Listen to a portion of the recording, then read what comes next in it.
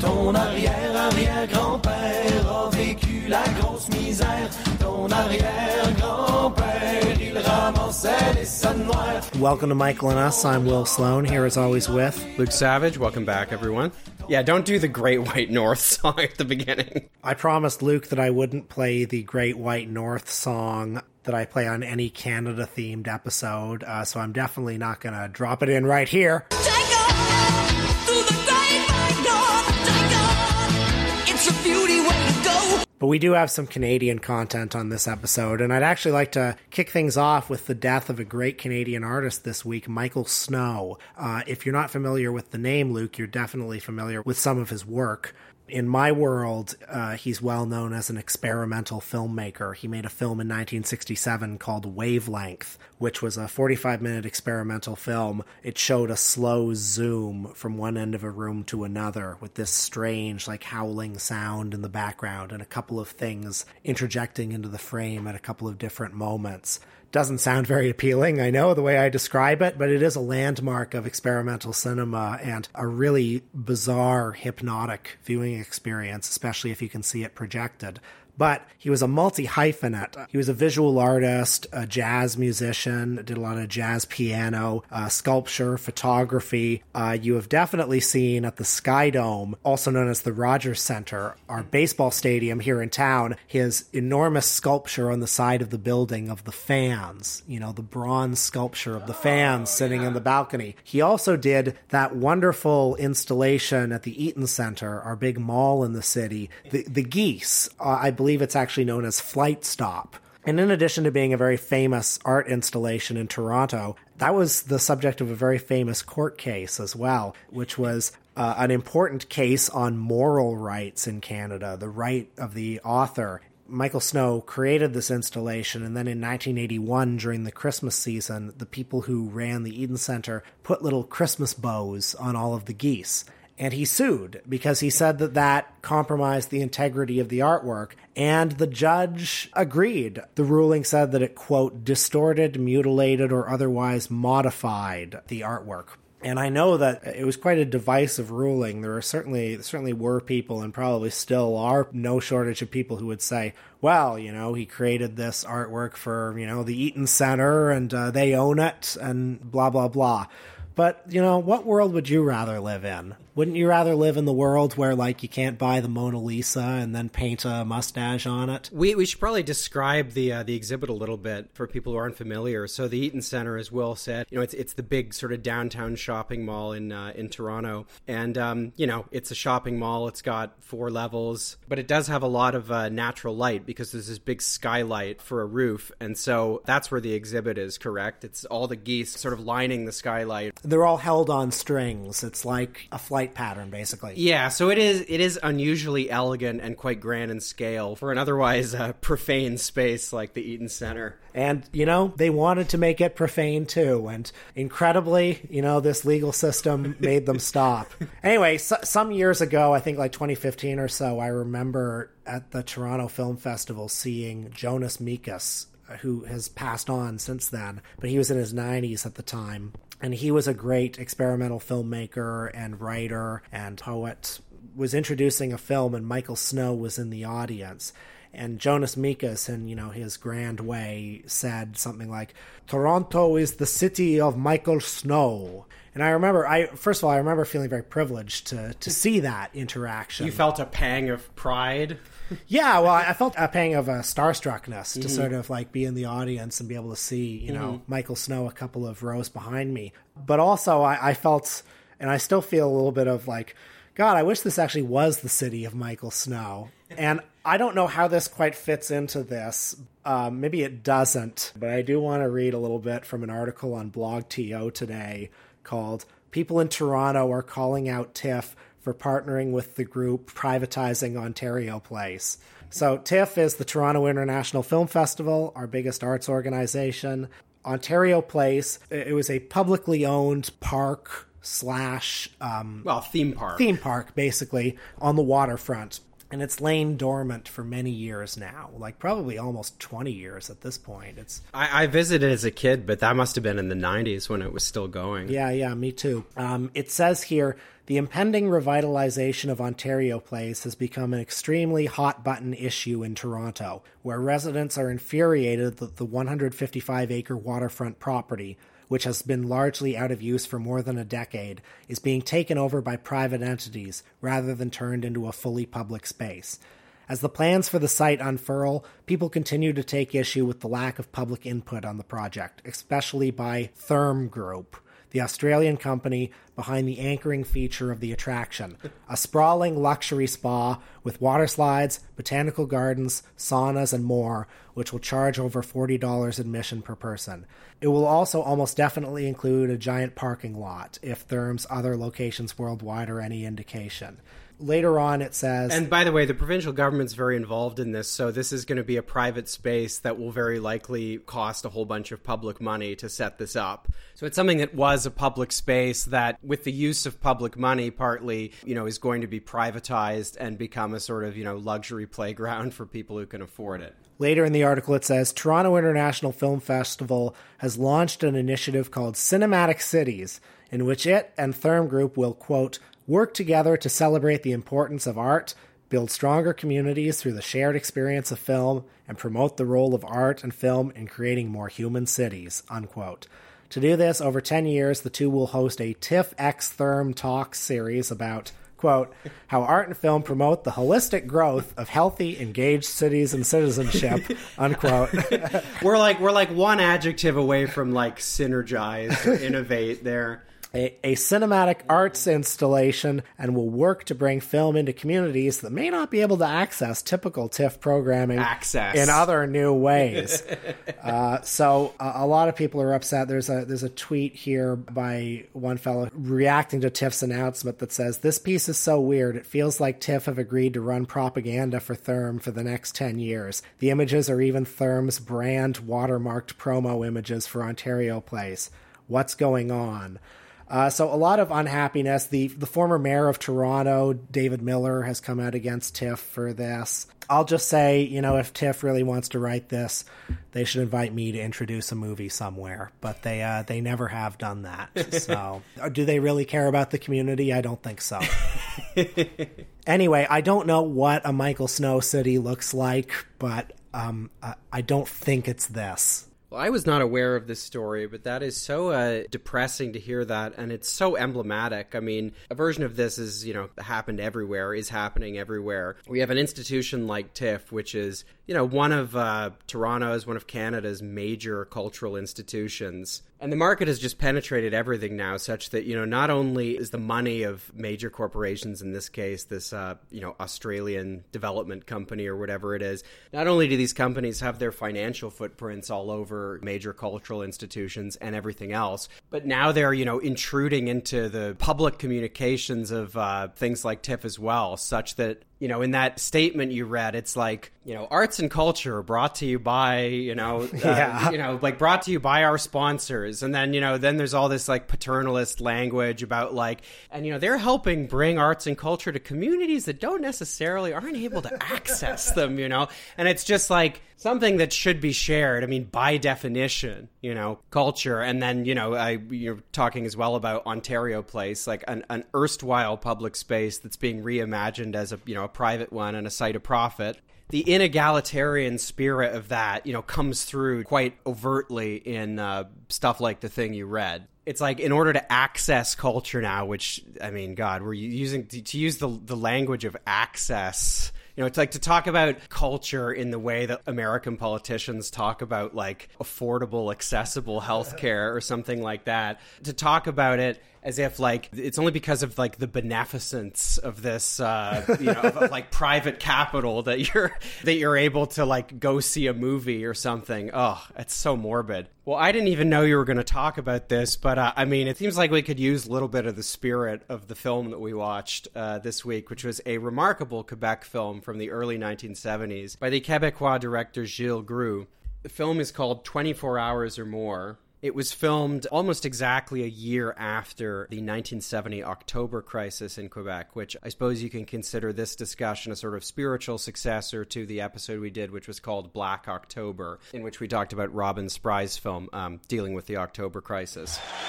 Si vous voulez vous lever, nous allons observer une minute de silence pour ceux qui sont morts en luttant pour la classe ouvrière. À compter des tisserands de 1837 en France, les canuts. Now, just for a little context, because we have a lot of international listeners, could you just, as briefly as possible, summarize the October crisis? Right, so the October crisis involved the kidnapping of several officials, including James Cross, the British Trade Commissioner in Quebec, and also a cabinet minister in Quebec named Pierre Laporte, who was murdered by this group, the FLQ, the Front de Libération du Québec. This was a very small and kind of vanguardist group, but tensions were simmering kind of more widely across Quebec in the wake of the Quiet Revolution, the awakening of modern nationalist sentiment in Quebec. At the behest of the government of Quebec, the federal government under Pierre Trudeau legislated something called the War Measures Act, which, you know, at this point in Canada, there was no embedded Bill of Rights. There was no constitutionally enshrined, I should say, Bill of Rights. There was something called the Bill of Rights, but it was statutory. So you could just, if you were the federal government, you could just like turn it off, basically. You could say, we're in a state of exception, so rights do not exist. And so the federal government, with the support of most of the Canadian Parliament, aside from 16 members of the New Democratic Party, supported the imposition of the War Measures Act, which basically suspended habeas corpus in Quebec. Now, this led to the largest peacetime arrests in Canadian history, at least up until the G20 was held in Toronto in 2010. It was an example of pretty grotesque state repression, albeit in response to a real event. But, you know, thousands of people were locked up without charge, without cause. There's a story I actually read. I'm not sure if I shared this on our October Crisis episode, but I was reading the memoir of the late Canadian socialist James Laxer recently, and he recounts a story of some friends of his parents. His parents had been members of the Communist Party, and they had this friend in Montreal who was an art historian or something, and he had all these books on Cubism. And, you know, I can't remember if he was even a socialist, but he knew the Laxers, so probably. But anyway, the police showed up during the October crisis, empowered by the War Measures Act to just sort of pick up whoever they wanted. And they didn't arrest him, but they found his books on Cubism, and they thought that they'd found a Havana connection. So they confiscated all of his books on Cubism. The crisis was also kind of seized on by authorities, as part of, there was this kind of wider crackdown on the organized left, obviously. It was also seized on to, essentially rig the election, the mayoral election in Montreal for Mayor Jean Drapeau. It was a tremendously repressive episode that is nonetheless remembered. I mean, I would love to know, if there's anybody from Quebec or who grew up in Quebec listening, I would love to know, how the events of October 1970 are remembered, how they're publicly remembered in Quebec, because in English Canada, I think they're most synonymous with this just watch me moment that Pierre Trudeau had. Pierre Trudeau obviously was himself a product of the Quebec intelligentsia, and was a prime minister from Quebec. But in this speech, Trudeau is defending the imposition of the War Measures Act to a journalist, and you're taught about this moment in if you go to public school in English Canada anyway, you're taught about this moment, and I don't know, it was always rendered to me as this was Pierre Trudeau being really cool and defiant in the face of this idiot journalist who was asking him, like, why are there tanks rolling into the streets of Montreal, and why does Ottawa look like a war zone? But, instead of remembering it for what it was, which was this pretty grotesque suspension of civil liberties, it's remembered because Pierre Trudeau gave this, epic speech where he said, he was asked, how far would you go? And he says, just watch me. In the kind of society that you live in. Well, there's a lot of bleeding hearts around who just don't like to see people with helmets and guns. All I can say is go on and bleed, but it's more important to keep law and order in this society than to be worried about weak-kneed people who don't like the looks of a at any cost? At any cost? How far would you go with that? How far would you extend that? Well, just watch me. Now, this film, 24 Hours or More by Gilles Goix, was released in 1973 but filmed in the autumn of 1971 and is a kaleidoscopic portrait of life under consumer capitalism in Quebec at the time. It encompasses, according to its opening minutes, 56 topics, although I was not carefully keeping track. I thoroughly enjoyed this movie. The most obvious comparison that one would make is somebody like Godard, but, you know, there were filmmakers all over the world, whether it's Miklos Janško in Hungary or Glauber Rocha in Brazil or Nagisa Oshima in Japan. It felt like at this particular moment in history, the 1960s and 70s, there was this massive worldwide, at least among some filmmakers, interest in trying to create a form of cinema that could express revolutionary ideas cinematically. This pushing against a bourgeois, corrupt, capitalist form. And thank God we don't do that anymore, you know? Yeah, I mean, 24 Hours or More was an incredible film. I was familiar with it, and I wanted to watch it for some time, but I never actually seen it until today. And I mean, it is absolutely remarkable just as a piece of filmmaking, even if you're not aware of the kind of wider context of, you know, Quebec society at the time and what was going on. I think it's still very much worth a watch, and you can watch it, by the way. Maybe we'll include the link on the National Film Board of Canada website, streaming for free. Hopefully that's available to people outside of Canada as well, though you can probably always use a VPN.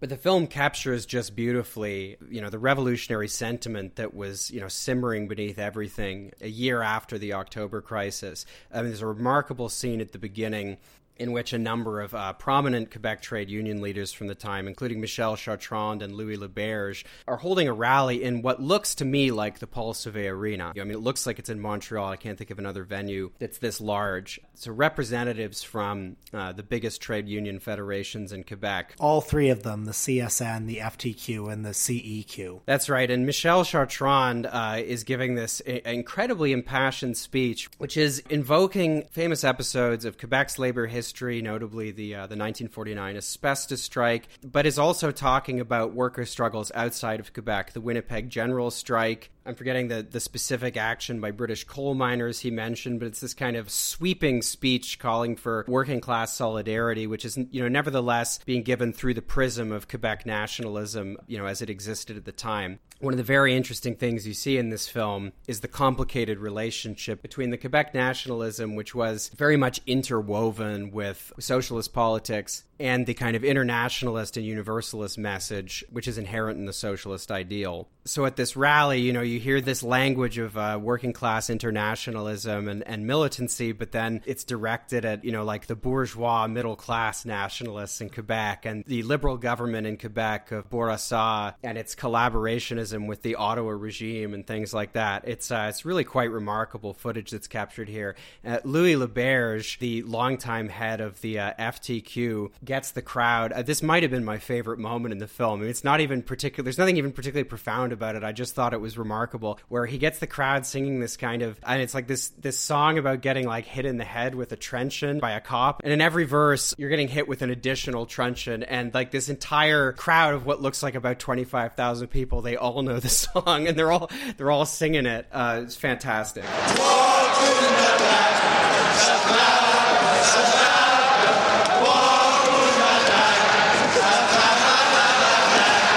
This scene is immediately followed by a few others where you get a sense of material conditions in Quebec at the time. We get a tour of what the film says is a typical Quebec dwelling, which is, you know, a small apartment with 2 or 3 rooms. There's a scene at a factory that makes supplies for the military where the hourly salary is $1.60 and they make maybe $50 or $60 a week. We hear from another guy working at either that factory or maybe another one who talks about how, you know, he just breathed in adhesive fumes for 3 straight years and, you know, he never lost any energy, but he wasn't able to sleep when he got back home. He talks about how the bosses pay someone, there's some middle manager whose job is to just sit there and gets paid to watch him breathe in these dangerous fumes all day. The textile worker, whoever he is, young guy in the earlier scene you mentioned, Gilles Goix asks about his wages and working conditions, then he asks him, you know, what his dreams are, and he says, well, I'd really like to play music, but I can't. And he says, why? And he says, well, just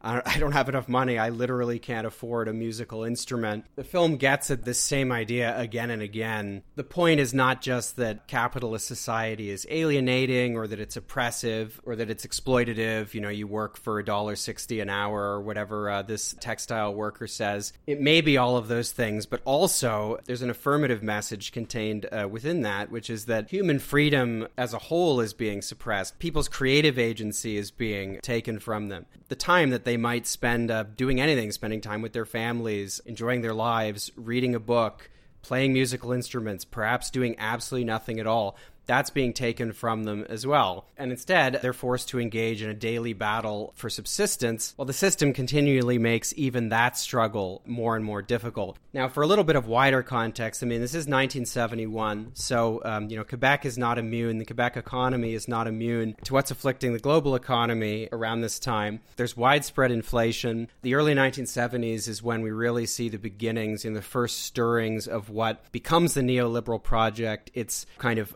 people didn't realize it at the time, but it's the end of sort of post-war affluence in a big way. It's in the late 1960s or early 1970s, I'm forgetting, where basically prices skyrocket and economic growth stalls. And then, in Quebec, the Bourassa government, and then, nationally in Canada, the federal government under Pierre Trudeau begins to implement proto-versions of, the types of economic policies that just, define our existence today. So they begin tightening the screws of fiscal and monetary policy. They try to tackle inflation basically by lowering people's living standards. So very similar to what central banks around the world are doing or are about to do now. They're basically deliberately trying to trigger a recession. The idea that if you restore competition by making people's wages lower, the goal is to reduce wages and also throw huge numbers of people out of work, because if they're not in work, they're not earning wages and they're not spending. And so the idea is that it'll bring down inflation. At the same time, you have, the idea that public spending is driving inflation. That becomes really part of the fiscal orthodoxy. And so public spending starts being cut.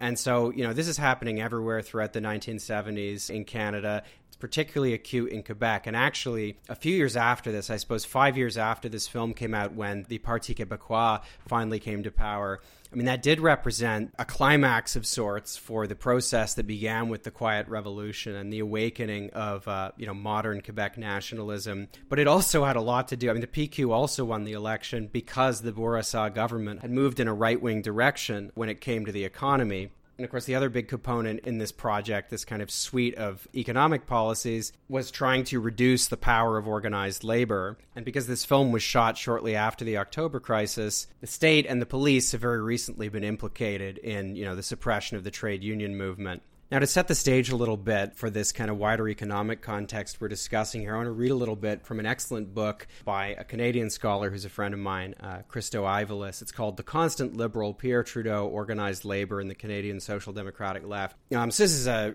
think, probably the definitive study of Pierre Trudeau. And, if you learn about Pierre Trudeau inside Canada or outside of Canada, you learn about, his conception of federalism. And, there's a million books about Pierre Trudeau's, the Charter of Rights and Freedoms that was brought in the early 1980s. You learn about how he dated Barbara Streisand and he was an international sex symbol and he did a pirouette behind the Queen, all that stuff. Something that you were just not taught about Pierre Trudeau, which I don't think I adequately understood until I read Christo's book, is just what an ideological conservative he was when it came to the economy. I was doing some research for something else recently, and I found a newspaper article about Pierre Trudeau's campaign for the Liberal leadership in 1967.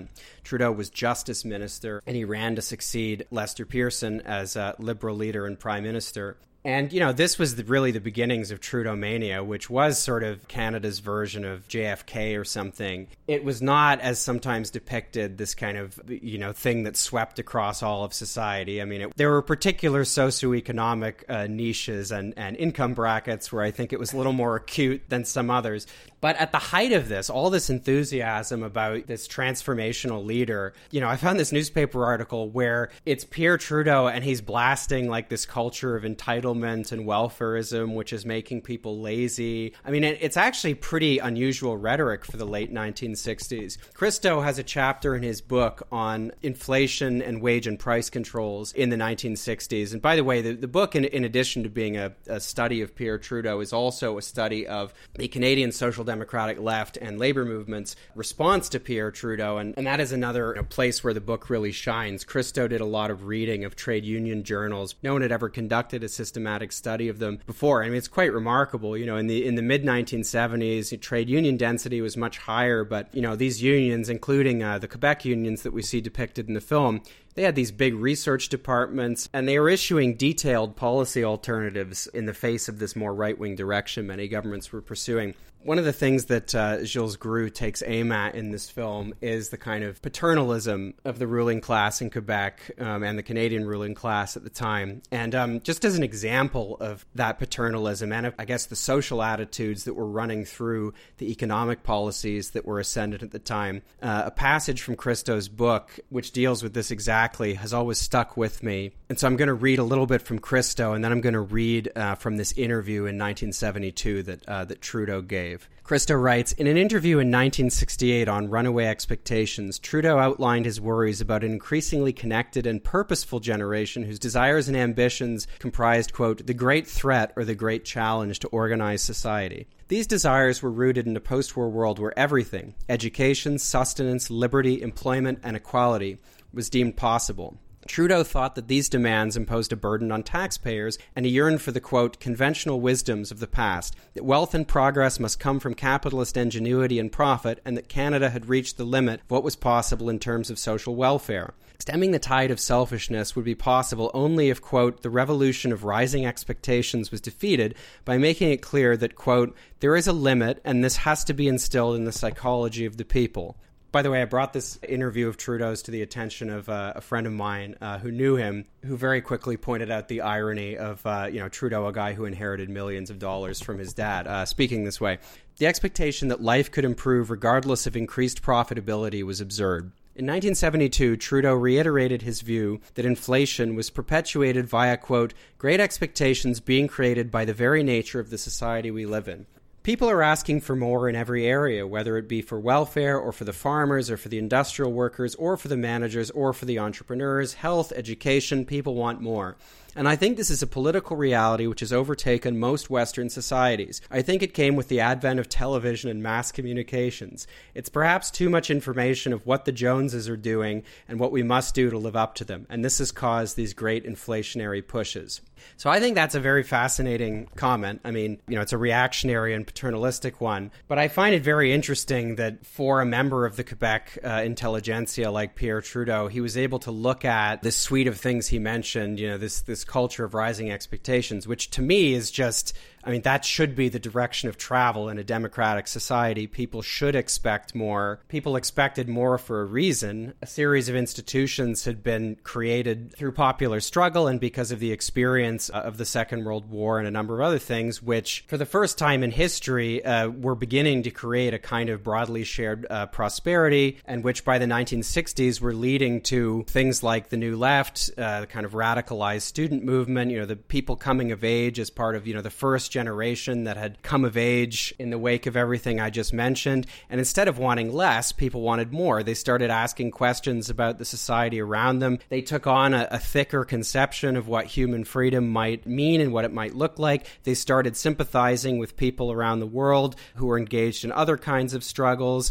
and expressing solidarity towards them. That's something that runs through 24 Hours or More very strongly as well. There are sections which deal with, the Vietnam War. There's a speech of Fred Hampton's that's quoted. There are newspaper headlines quoted about the suppression of the civil rights movement. There's a reference to Palestinian liberation. All of these things, which Trudeau, I suppose, is indirectly alluding to in the passage I just read, they define the radicalism of the 1960s and the horizons of democratic possibility that it opened up. But there was a cast of elites who, I think it comes through very strongly in that passage. They weren't excited by this. They thought it was not even a problem. This was the great challenge of post-war democratic societies, was how do you tamp down political radicalism, and how do you tamp down the expectations of working and middle-class people that, their paychecks are going to get a little bigger each year. They're going to be able to expect, public goods like health and education. They're going to expect,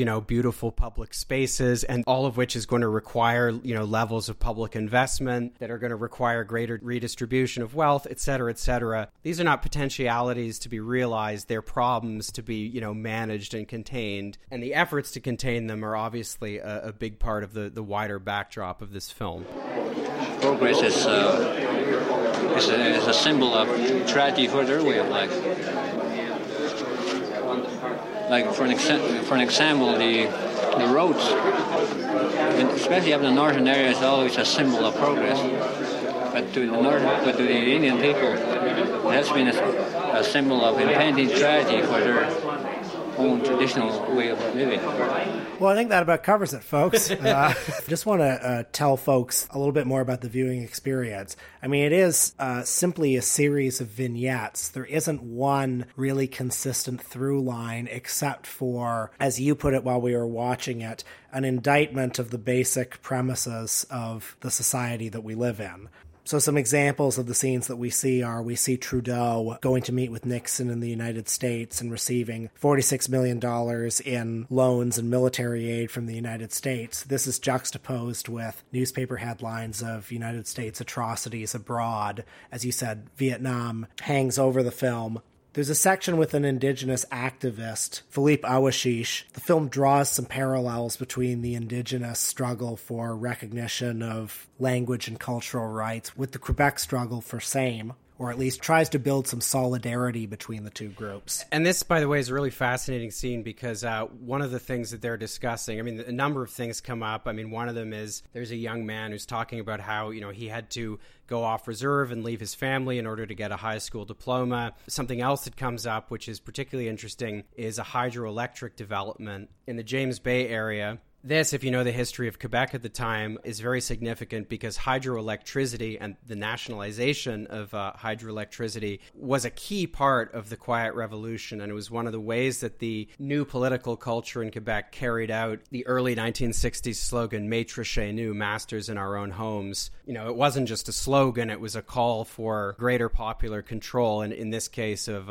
energy and hydroelectricity. But because the film's underlying premise, despite the fact that much of it is channeled through kind of the prism of Quebec nationalism, because that was the dominant idiom at the time on the left in Quebec, fundamentally its outlook is universalist and internationalist. So I thought this scene, which is just, the actual scene itself is pretty nondescript. It's just a series of conversations. But there's a remarkable power to it because, as you said, the film is drawing an implicit parallel between, the struggles of the Quebecois for the recognition of their language and culture and the struggles of indigenous peoples, who it's also observing are having their rights transgressed, by the Quiet Revolution, by these big public works projects like the hydroelectric development in James Bay. It's a very memorable scene.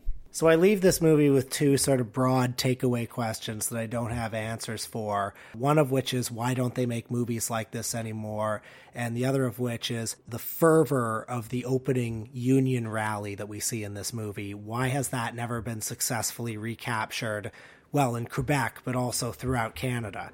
The first question I don't have an answer for. I don't know how related this is, but I mentioned Jean-Luc Godard earlier. He's the most famous kind of revolutionary filmmaker. And, he was making those extremely politically radical movies in the early 70s. And then in 1980, he came back with a film called Every Man for Himself, which was his return to mainstream commercial narrative filmmaking. It had movie stars in it. And that's also a movie that I guess you could say is, if not anti-capitalist, it's weary of capitalism. But it's about three characters trying to find some sort of personal liberation in this enormous, crushing society that they live in. That's the direction that his career went. Now, the director of this film didn't have as happy a fate as Godard. You were looking up his career, and apparently he died in poverty. Well, on the Canadian Encyclopedia, the entry ends with, Grew did not go back to filmmaking. He ended life forgotten and poverty-stricken. I get a general sense that a movie like this, if it were made today, a movie that questions the basic premises of society, well, certainly in 1980, when Godard made Every Man for Himself, I think it would have been regarded as sort of like childishly naive, or would have been regarded as, aren't we kind of over this by now?